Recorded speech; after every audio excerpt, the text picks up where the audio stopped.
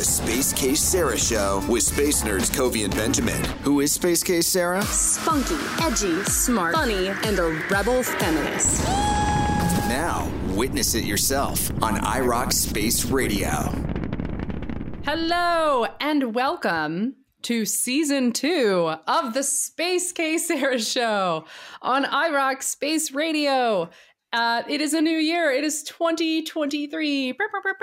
And we are so excited to be kind of starting this new page of The Space Case Sarah Show. I'm here with my space nerds who are being exceptionally nerdy right now. Benjamin, Covey and Benjamin. Benjamin has a tardigrade on his shoulder, like a parrot. His little pet tardigrade. My space nerds have joined me again. They've sucked it up for a whole season, and now we're starting the next journey together. Season 2 of the Space Case Show here on iRock Space Radio. Gentlemen, how was your holiday season? I liked being stuck in traffic driving to LA. Really? No, I didn't. Actually, my daughter drove, which was exciting. She's a new driver. That's scary. And driving home was a lot of traffic, but I had a good time.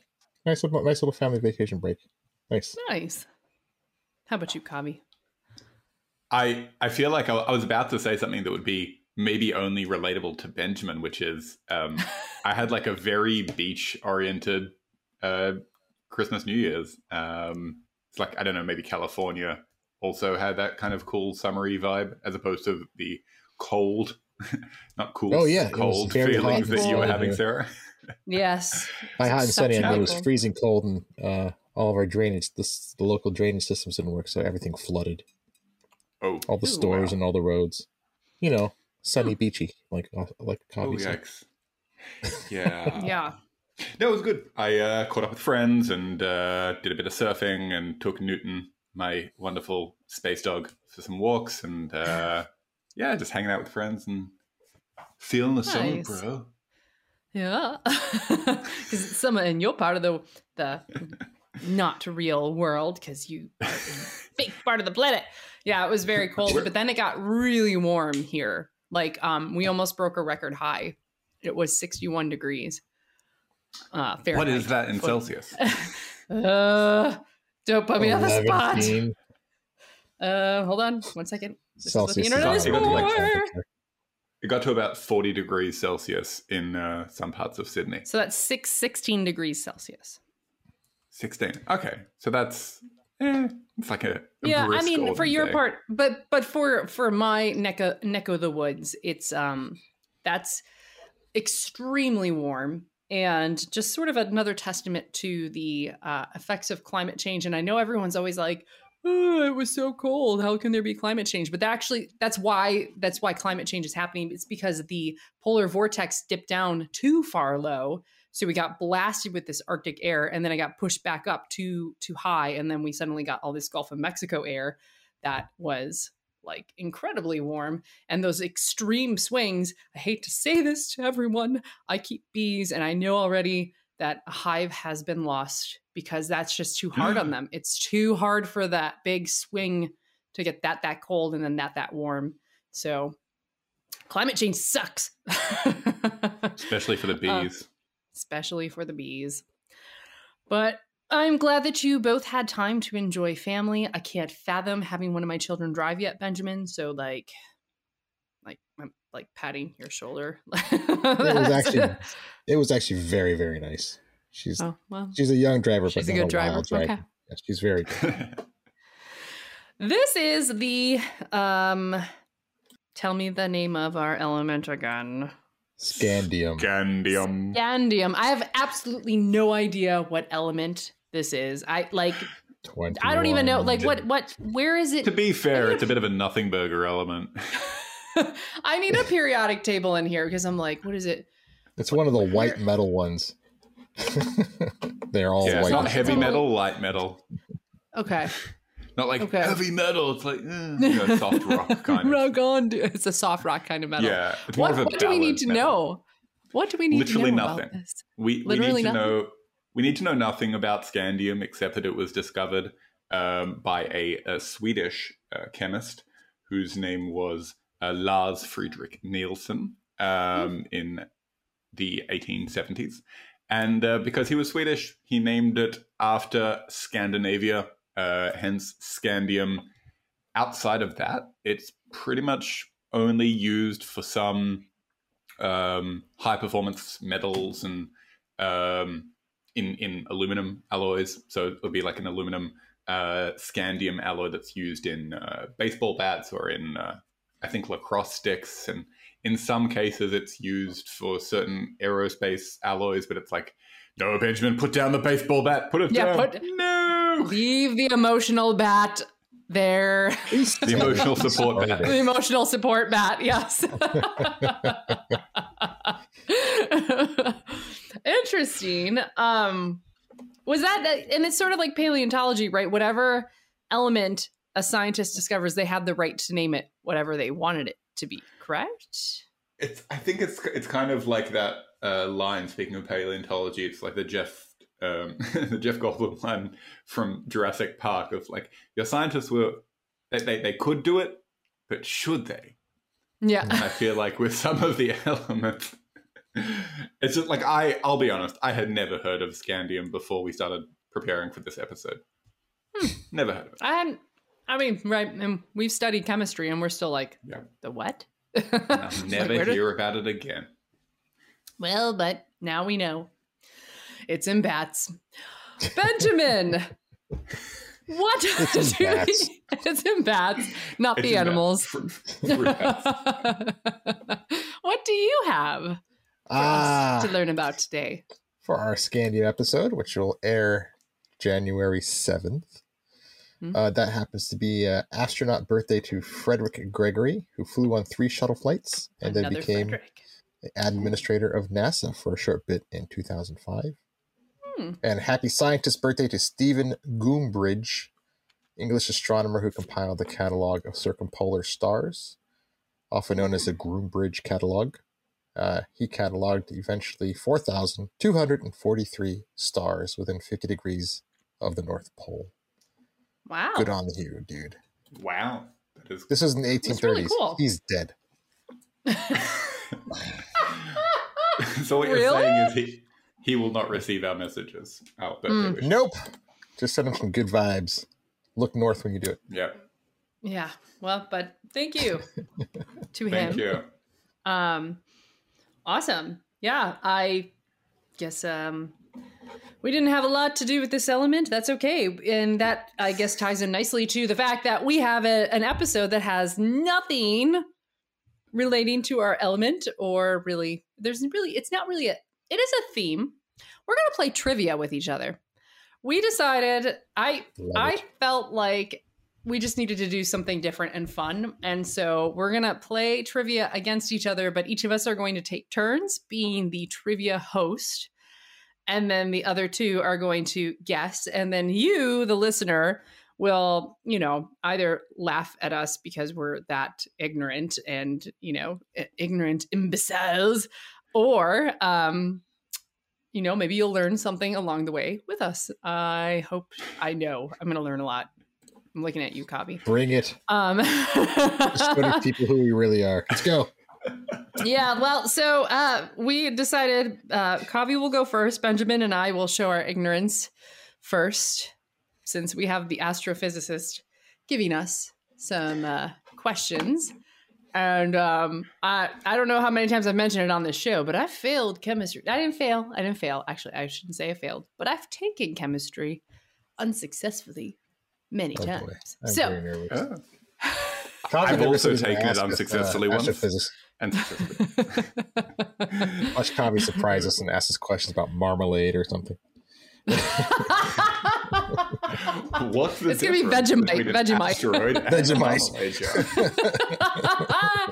So we each are going to kind of like stick to our respective corners of things that are the most interesting to us. So Kavi is, our astrophysicist. I really like astrobiology. Benjamin is sort of the like rocket nerd and the space facts nerd and the history of science, or space science, I should say, nerd. So we're going to We're gonna stick to our disciplines I just ish. heard an echo as you said that in my brain. It was Elton John going, "Rocket nerd."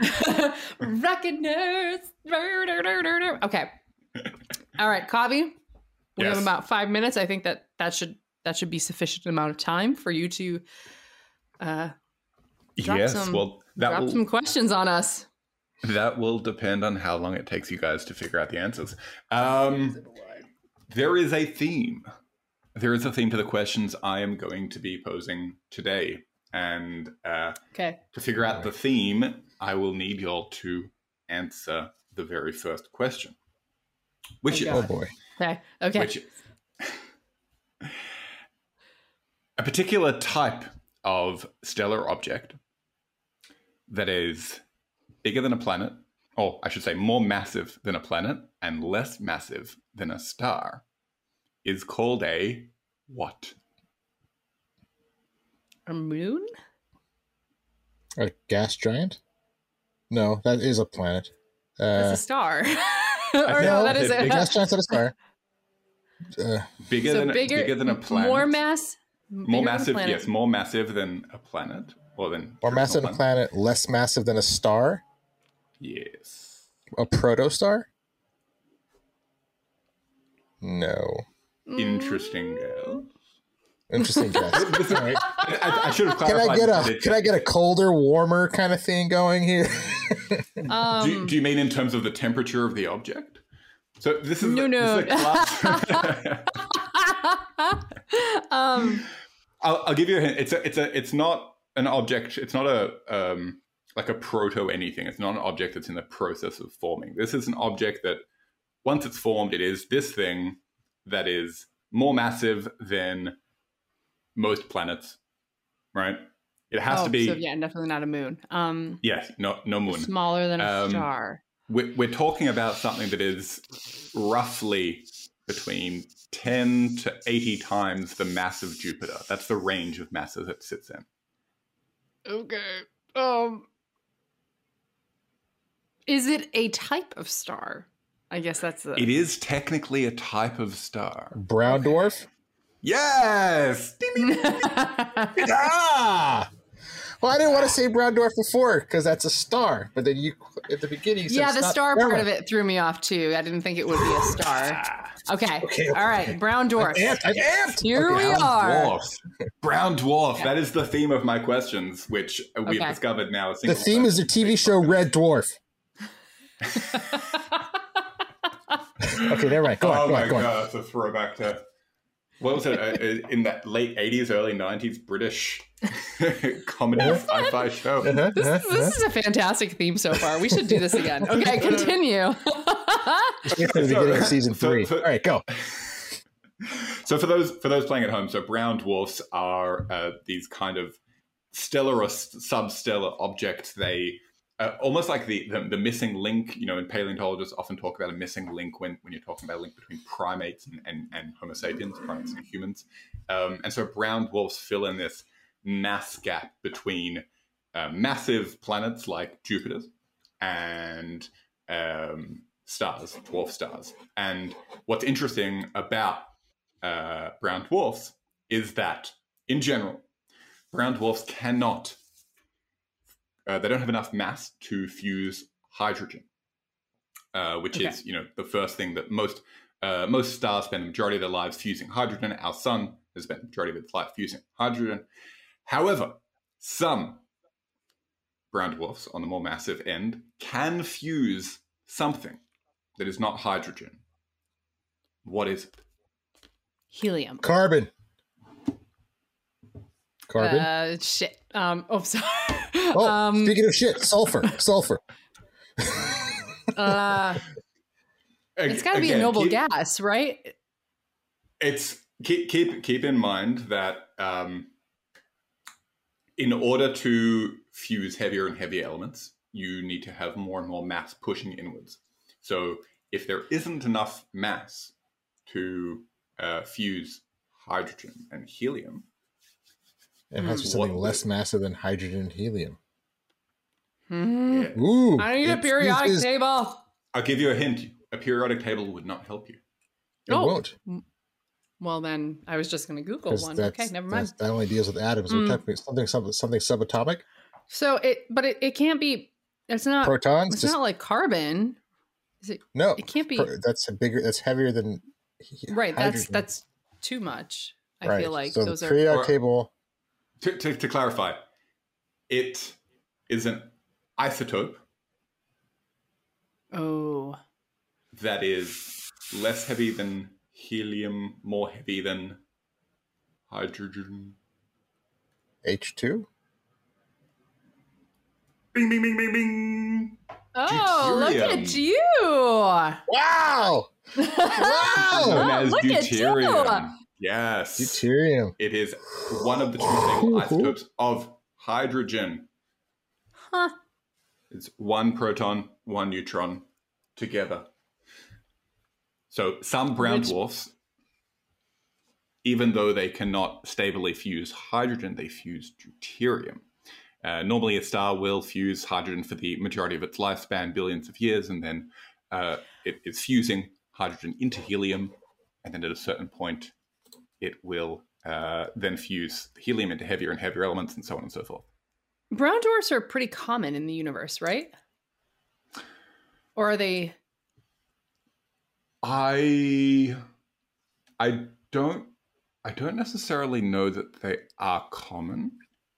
Okay. I think what's difficult, it would be difficult to say because we have a selection bias effect in that brown dwarfs don't always give off enough radiation to be detected by the surveys that we're using. So they wouldn't be as apparent to us. Oh, okay.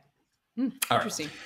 And I will give one final question since we are coming to the end of my 5-minute segment that has turned into a 7-minute segment. Oh, this is fantastic. No, this is fun. All right. Now, brown dwarfs are a lot cooler than regular stars. What? I guess I'm going to give a range, but I want you guys to tell me, if you can, what would be the range of temperatures, roughly? And you can give this to me in degrees Kelvin, Celsius, I was going to say or Kelvin. Fahrenheit. Okay. Roughly, what is the temperature of the coolest brown dwarf? Or if we're being technical, sub-brown dwarf. So it would be a low-mass brown dwarf that has been detected to date. How low can it go? So and so Kelvin is the one that can measure absolute zero, the absolute coolest, correct? Yes, we don't do no negatives in Kelvin. Right. So I'm going to go on the Kelvin because it seems like you're implying that this is surprisingly chill.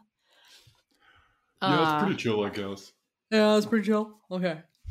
Oh, I don't know. I don't even know though. I don't know like what the averages are. 250,000 degrees Fahrenheit. 250,000. I'm going to say 500 Kelvin. I don't know. That seems really cold, but.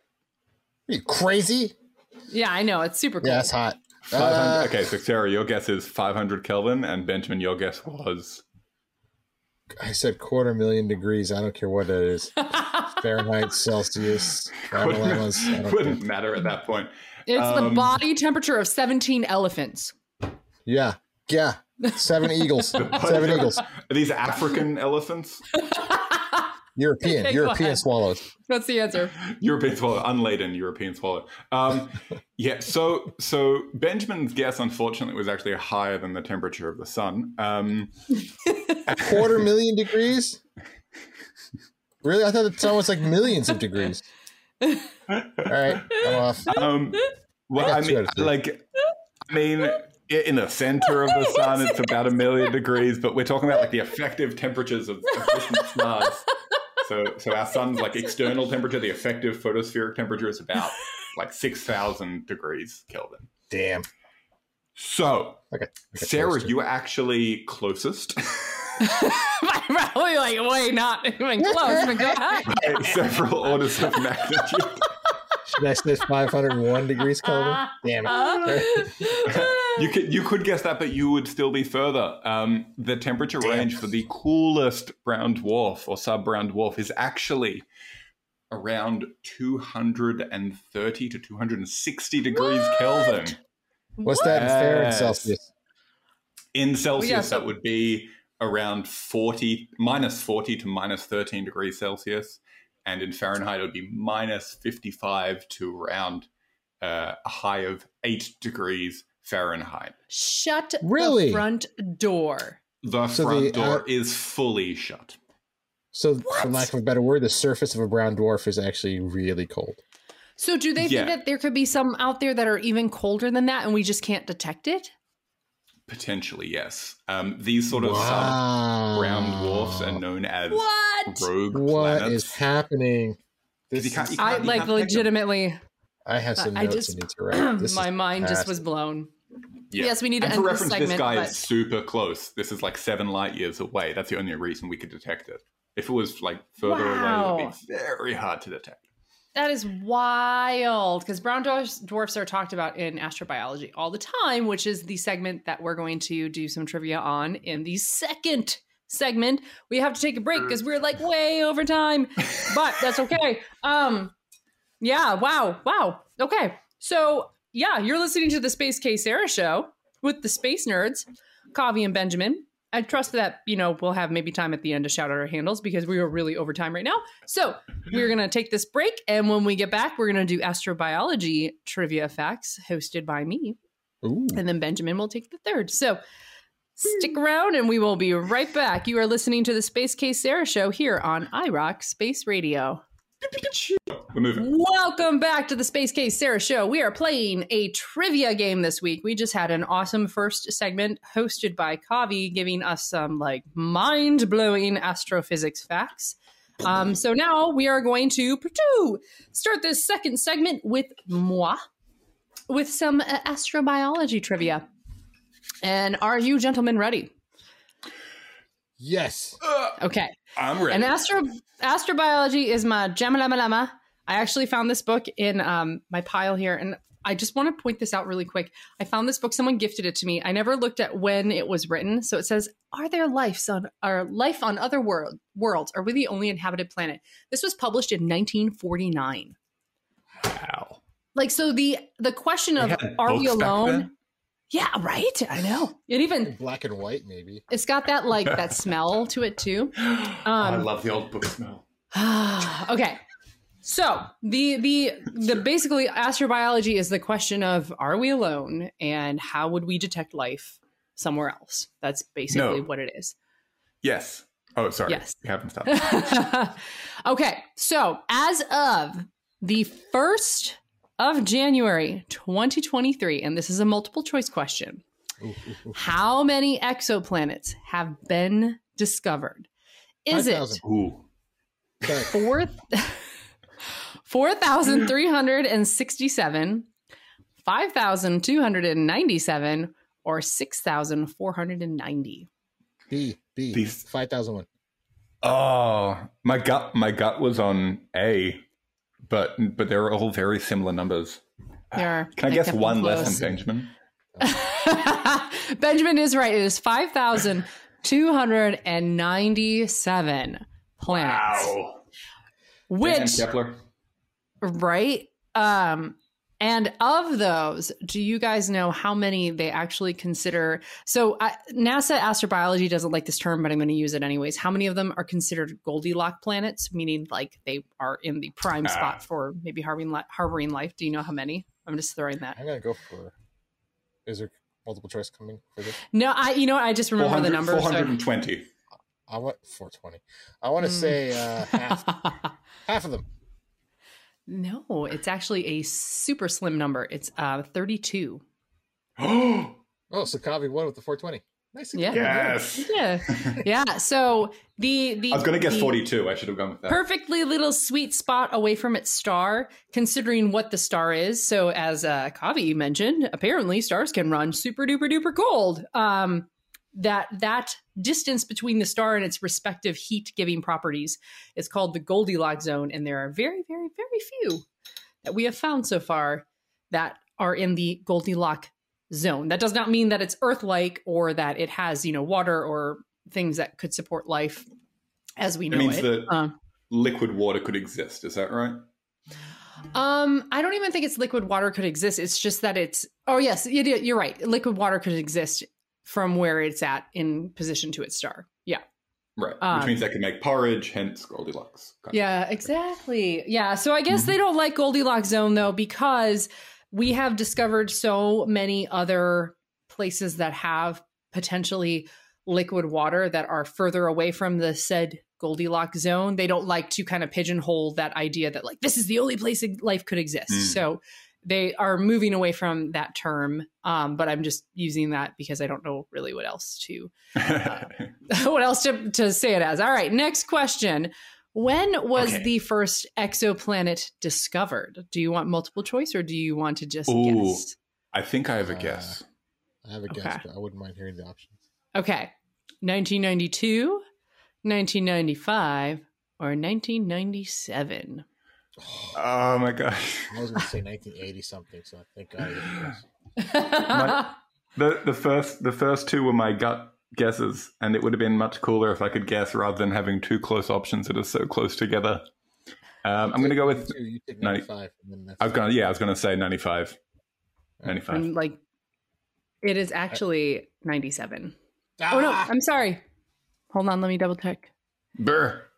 I demand a recount. Yeah. Hold on. I'm second guessing myself now. I will Google it again.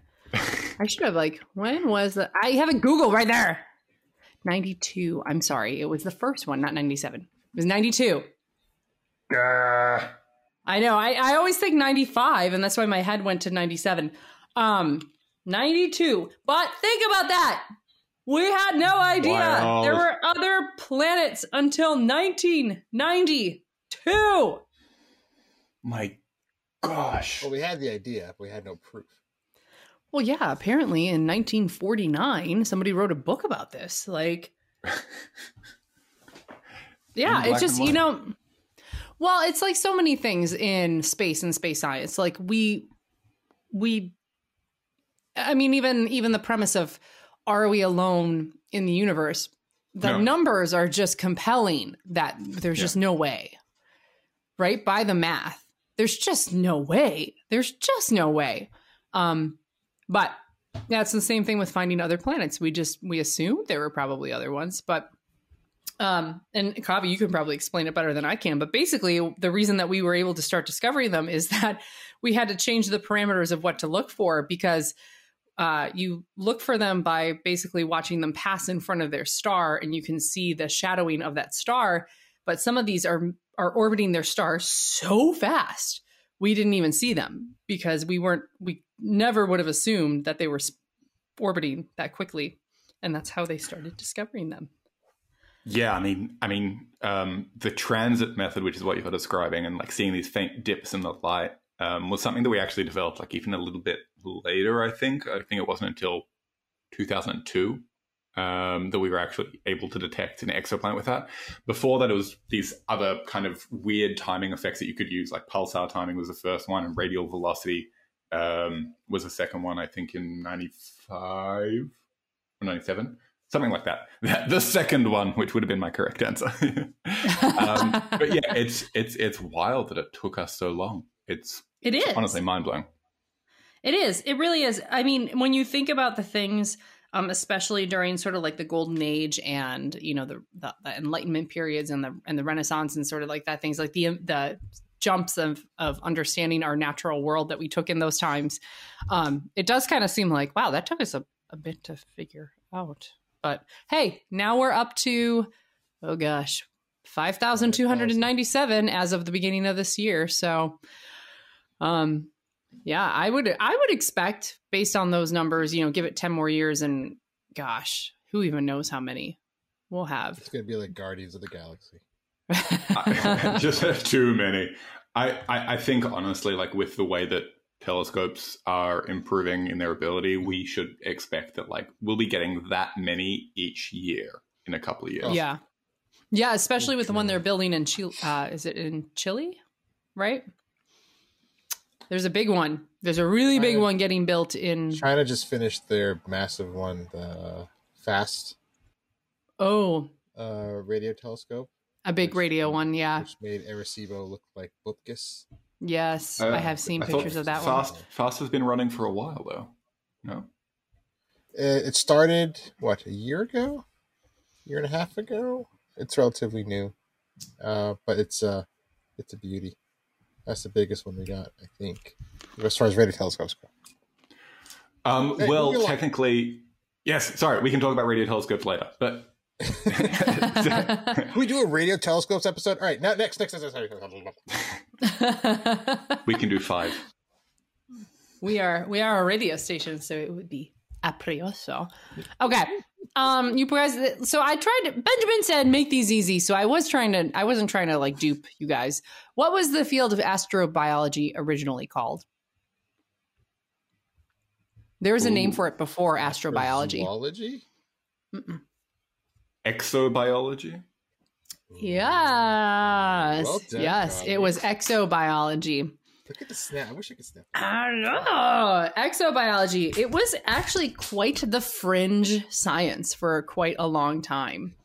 It wasn't until basically like the generation of Carl Sagan science communicators that really brought it forward to like, hey, this question of are we alone?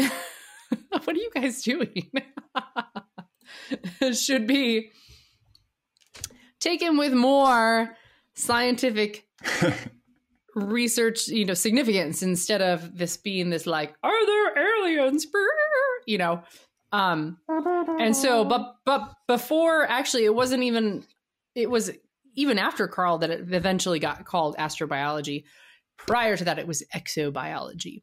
So, yes. And so speaking of Star Trek. Oh, well, look at you. Speaking of Carl, Carl. and I'm sure you guys know this one, but what were the results of the Viking lander experiments on Mars? This is kind of like a trick. They found no Vikings. It was inconclusive. It was, yes. They had a thing, and they scooped up some Martian soil, and they added some liquid soup to it, and supposedly it gave off some sort of a gas that you would expect to get from a creature that digested something and then released gases from that. But there wasn't enough to say that there were actual microbes digesting things. It could have just been a natural reaction. From the chemicals, yes. soil. Yeah, just a chemical reaction. Yeah, they were inconclusive.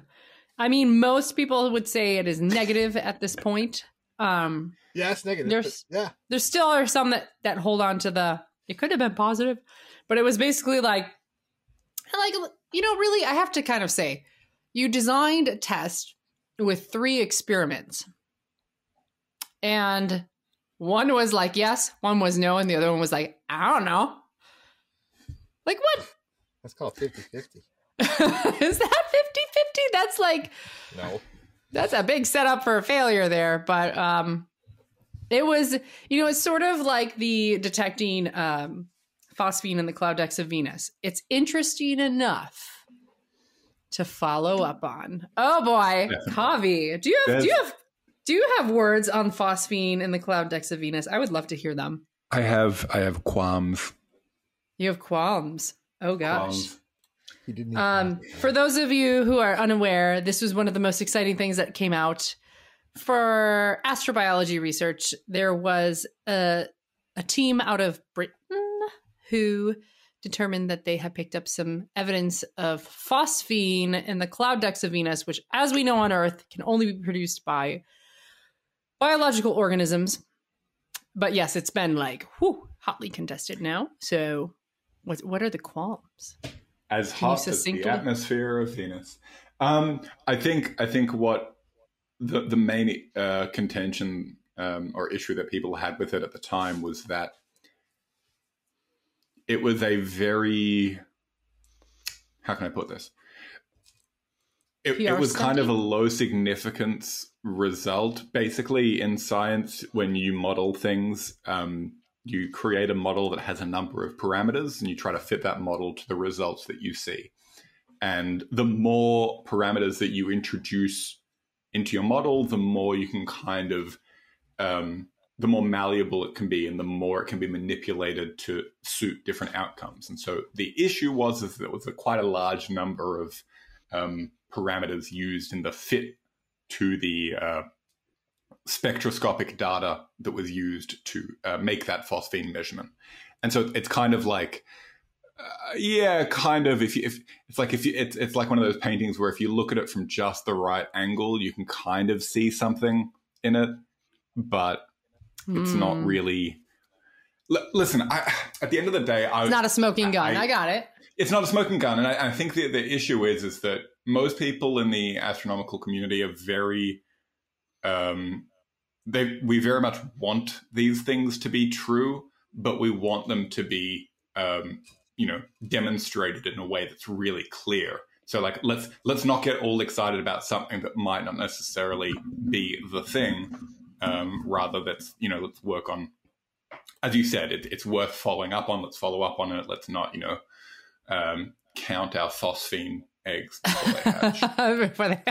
Phosphine chickens. I have one last one, then we're going to take a break. I know you have a time crunch going on here, so sorry, we're kind of going over.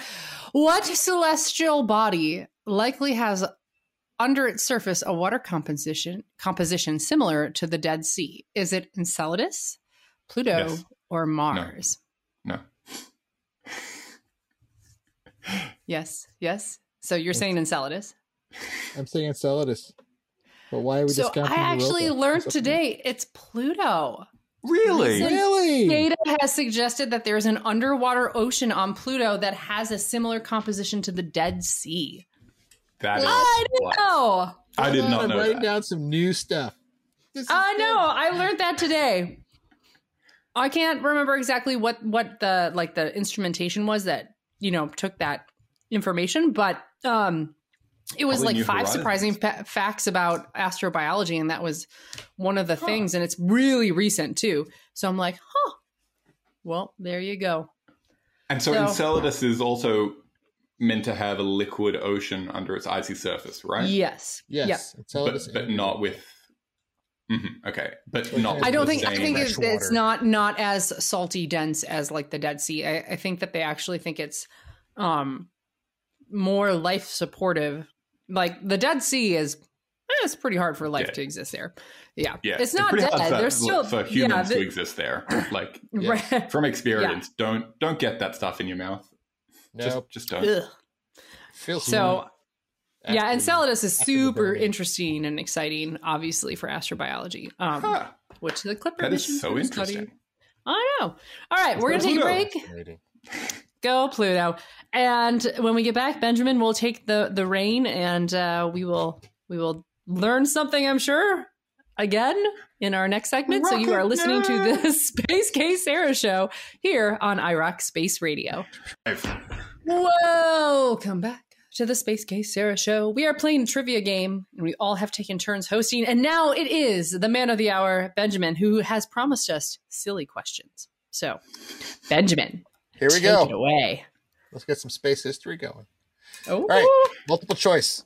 okay. Some of these are easy. Who was the first person in space? Was it Valentina Tereshkova, Chuck Yeager, Yuri Gagarin, or Alan Shepard? I'm going to go with Yuri. You'd be right. Yuri, yeah. Yeah, it's definitely Yuri. Valentina Tereshkova was the first woman who Yep. also has my birthday. And Alan Shepard was the first American, and Chuck Yeager never went to space. He broke the sound barrier. Next one. Since we're speed rounding this, I feel like. What was the first satellite in space? Was it Explorer, Ooh. Sputnik, Vanguard, or Pioneer? Sputnik. A Sputnik. Explorer 1 was our first one.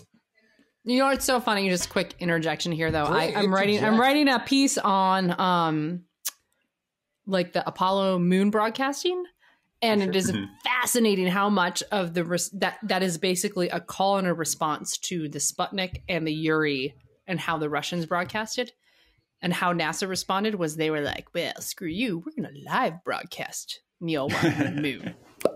So, okay, We're not continue. live. Okay. Which nationality has given us the most space travelers? Japan, Russia, China, America, or Germany? I feel like it might be Russia. I don't know why. I feel It's like it might be Russia or the Russian. US? Yeah. Oh, wait, no, it's a trick question. It's going to be the US because Russia and Soviet Union might be counted differently. Russia and Soviet Union are counted as the same. Yeah. The Damn. United States is first place with about 340 space travelers. Mm. Russia comes in second with around 121. Oh, wow. That's a big difference. Yeah. It's all because of the USA. space shuttle. The space shuttle is the reason. Oh, okay. China's third, Japan is fourth, and Germany is fifth. Germany has 11. Okay, now we're going to get a little more fun. Okay. What was... More fun? More fun? Funner? I can't More handle funner? it. I'm going to funnerize the fun out of this.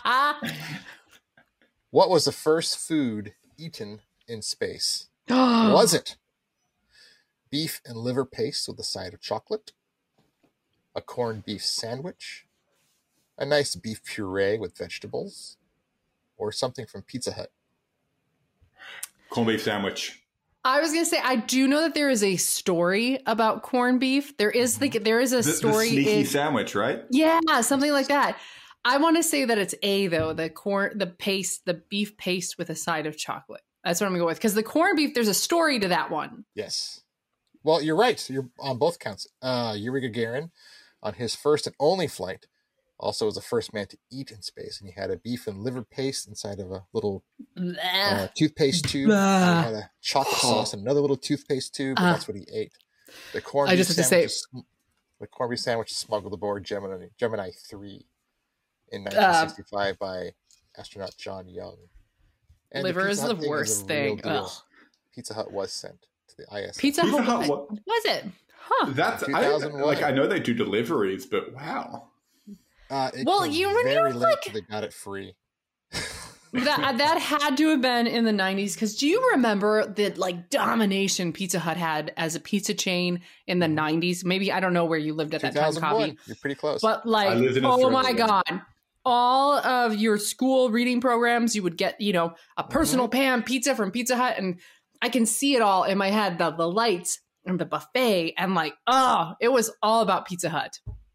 It has fallen from grace since then. But in the 90s, I could see how they had that. From the Great Pyramids. I love driving past these. I guess there was a big surge of Pizza Hut popularity in Australia as well because there are all of these old either abandoned or retooled Pizza Hut buildings. The buildings they have that same shape, but they just they're just not that anymore. No, they're not. And actually, I also have very, very vivid memories of. Don't ask me how my parents let this slide. I have no idea. We had a Land Before Time on cassette, and there was a commercial for Pizza Hut before it, and I remember it it's burned in my brain. They put the spoons on their nose, and yeah. Anyway, all right. Okay. Next question. Yeah. What was I'm ready. The first animal in space? The first animal. Was it a monkey, a fly, a dog, or a frog? Fly. Oh, I know it's not a dog. I know it's not. Fly. I think it's a monkey. Flies. Really? Oh. 1947, they were sent above the Kármán line on board a United States V-2 rocket. They all survived. They all survived. But that would have been a tricky experience for them. The answers Zero were not G as happy flies. for that. The results were not as happy for my other answers. No, you got to give it to the fruit flies. I'm telling you, they are such victims to so many biology classes and classrooms where they have to, for genetics and stuff like that. Kudos to the fruit flies. Okay, continue. Okay, next one. How many men have walked on the moon? 3. Oh, shoot. 18, 12, or 24? My gut was 12. I think it's 12. The answer is indeed 12. Woo! 24 men made it to the moon and back. 12 walked, and 3 people went to the moon twice. Wow. Those other 12 people. Yeah. Sucks All right. to be. I have 2 more. He's got 2 more. Oh my God, Benjamin, you're Two good more, at two more, this. two more. Okay, I'm excited. Quizmaster. What is the fastest man-made object? Ooh. Voyager 1. What? New Horizons. The Parker Solar Probe or Cassini? Well, Cassini is no longer around, so that's not one. You said Voyager 1. Parker Probe wouldn't be as fast since it's orbiting closely around the sun. And the other objects had to escape the sun's pull to go out of the solar system. Right. I was going to say, I feel like it, and I'm biased because I love Voyager. Love Voyager. I feel like it's Voyager, though, because it's the furthest out. It I is think- indeed the Parker Solar Probe. Oh. No way. It is getting faster and faster the closer it's getting to the sun. Is it going to eventually, like, crash It's into going the to die sun? there. Oh, it's going to crash right in and die. It's going ridiculously fast. How fast is ridiculously fast? I should have put that down in my notes, but it's going fast. It's I'm gonna Google that. It's Hold like on. something like a like 10,000 kilometers an hour, something like that, right? like an understandable percentage of the speed of light or something like that. Okay, how fast is the Solar Parker Probe going right now? Internet? yeah, Oh. that. So Oh my God. Yes. wait, what is it? 430. Hold on. You're not 30. wrong. 430,000. What is that? 430,000 miles per hour. It's the fastest So- thing we've ever made. That is 154 kilometers squared per second squared. Oh, that was the launch. Hold on. It's- I'm trying to. 163 kilometers per hour. It's no, it's It's more whoa. than that. It's more than Right. that. It's getting faster with every approach. Yeah, it's like 160 kilometers per second. Yeah, Like that's mind-boggling. pretty wild. Yeah. Okay. Does Wow. anyone So know I what get, the fastest... You wouldn't- Go on. Be able to even see it. No. With your naked eye. There's no way. maybe you won't. Unless it's coming right at you. I'm fast as That's the last thing to do. I have speed. Does anyone know what the fastest crewed flight was? Less than that. Much. Yes, to get to it real quick, is Apollo 10. that- Apollo 10 was the fastest vehicle What they with hit? people inside on the way Mach home 7? from the moon. Apollo 10. Did it? And- What speed was it at? What speed was it? Mach Wouldn't 7. you like to know? It was just under 40,000 kilometers an hour on the way home. A little fun You- side note. Go The ahead. fastest thing mankind ever made by the year 1957 was actually a manhole cover. In New Mexico, they were testing nuclear bombs Yep. underground in the Operation Plum Bob. And what they did was, we'll contain this nuclear explosion. We'll contain this nuclear explosion. Sure, that'll work out By good. putting Yeah. a manhole on top of the hole we put the bomb in. It was a 2,000-pound, precisely 1-pound steel cover. And the thing, when the bomb exploded, they miscalculated the yield of the explosion. It was much bigger than they expected. And we still don't know what happened to it. It reached a speed of 150,000 miles an hour. And scientists are still on the fence. Did it make it to space in 1.5 seconds? Did it make it to space in 1.5 seconds, or did it evaporate halfway up? I feel like we could do an entire episode also on like epic fails in science like Uh-huh. that, like when they blew up that sperm whale on a beach and like Yes. Oh yeah. Oh, it'll just go Right. out to sea. No problem. But now you're reminding me of this old. There's an old story about this a Chinese official or king at some point who wanted to talk about like in the years BC, who basically strapped himself to a throne that was like fitted with fireworks. I've heard of this. It's like I want to go into outer space, and he was never seen again. What? Hold on, this was one Hu of the late Middle Ming Dynasty. Okay, so this is like 4,000 years ago, and he's credited as the world's first astronaut, but I guess not intentionally.